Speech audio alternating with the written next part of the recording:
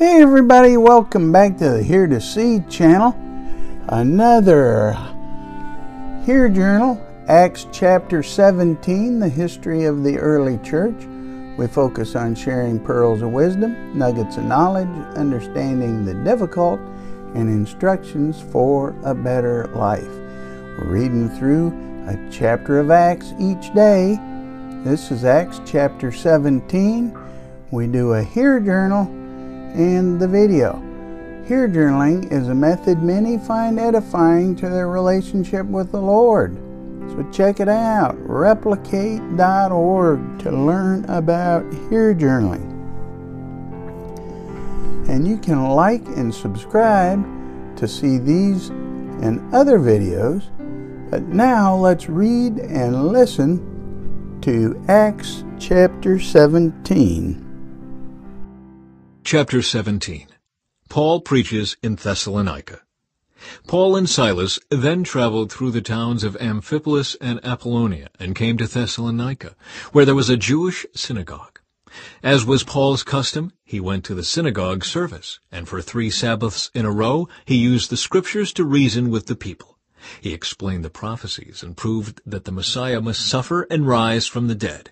He said, "This Jesus I'm telling you about is the Messiah."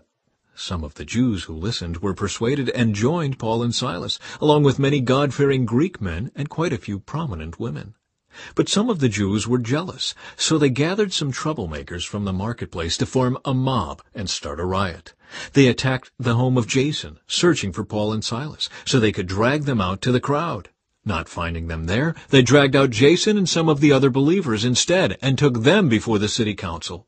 "Paul and Silas have caused trouble all over the world," they shouted, "and now they are here disturbing our city too. And Jason has welcomed them into his home. They are all guilty of treason against Caesar, for they profess allegiance to another king named Jesus." The people of the city, as well as the city council, were thrown into turmoil by these reports. So the officials forced Jason and the other believers to post bond, and then they released them. Paul and Silas in Berea. That very night the believers sent Paul and Silas to Berea. When they arrived there, they went to the Jewish synagogue. And the people of Berea were more open-minded than those in Thessalonica, and they listened eagerly to Paul's message. They searched the Scriptures day after day to see if Paul and Silas were teaching the truth. As a result, many Jews believed, as did many of the prominent Greek women and men.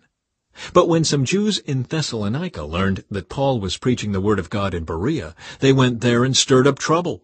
The believers acted at once, sending Paul on to the coast, while Silas and Timothy remained behind. Those escorting Paul went with him all the way to Athens. Then they returned to Berea with instructions for Silas and Timothy to hurry and join him. Paul preaches in Athens.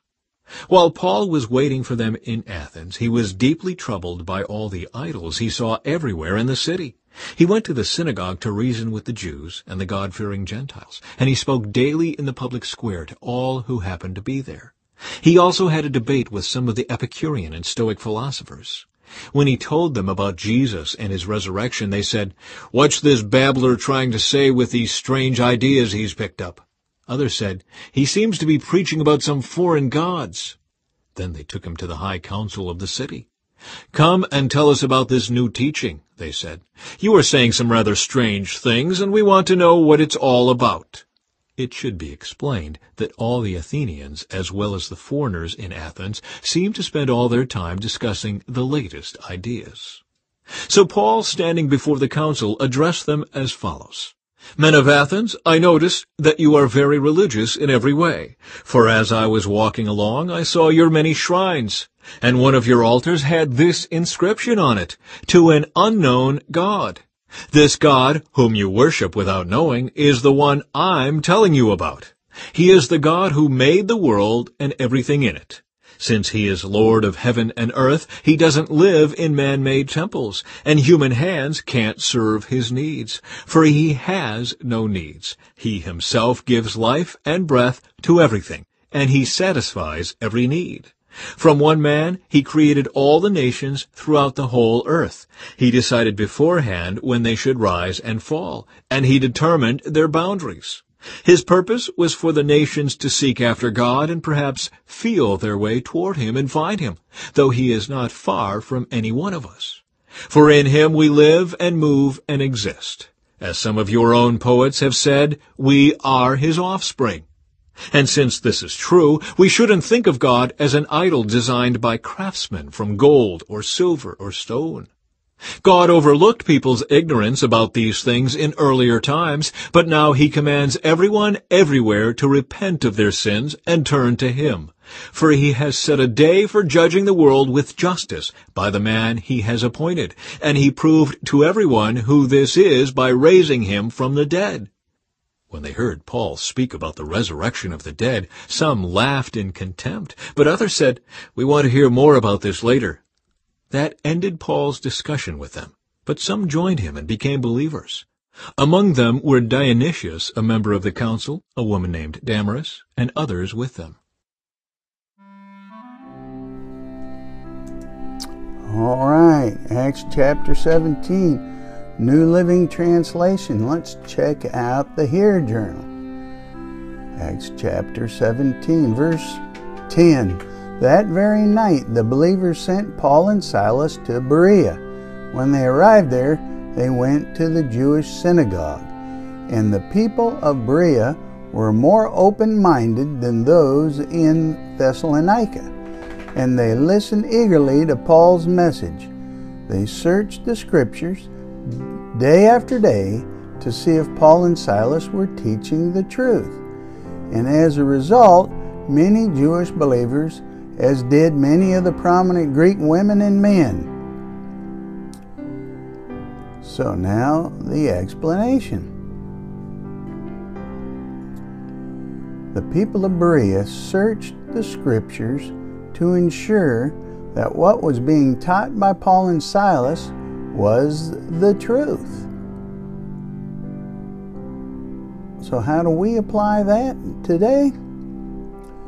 We too should study the Word of God as led by the Holy Spirit so that we are well grounded in His truth, not led astray. And what's my response? Lord, thank you for your truth, your word, and for my life in and with you. So now, why don't you try Hear Journaling?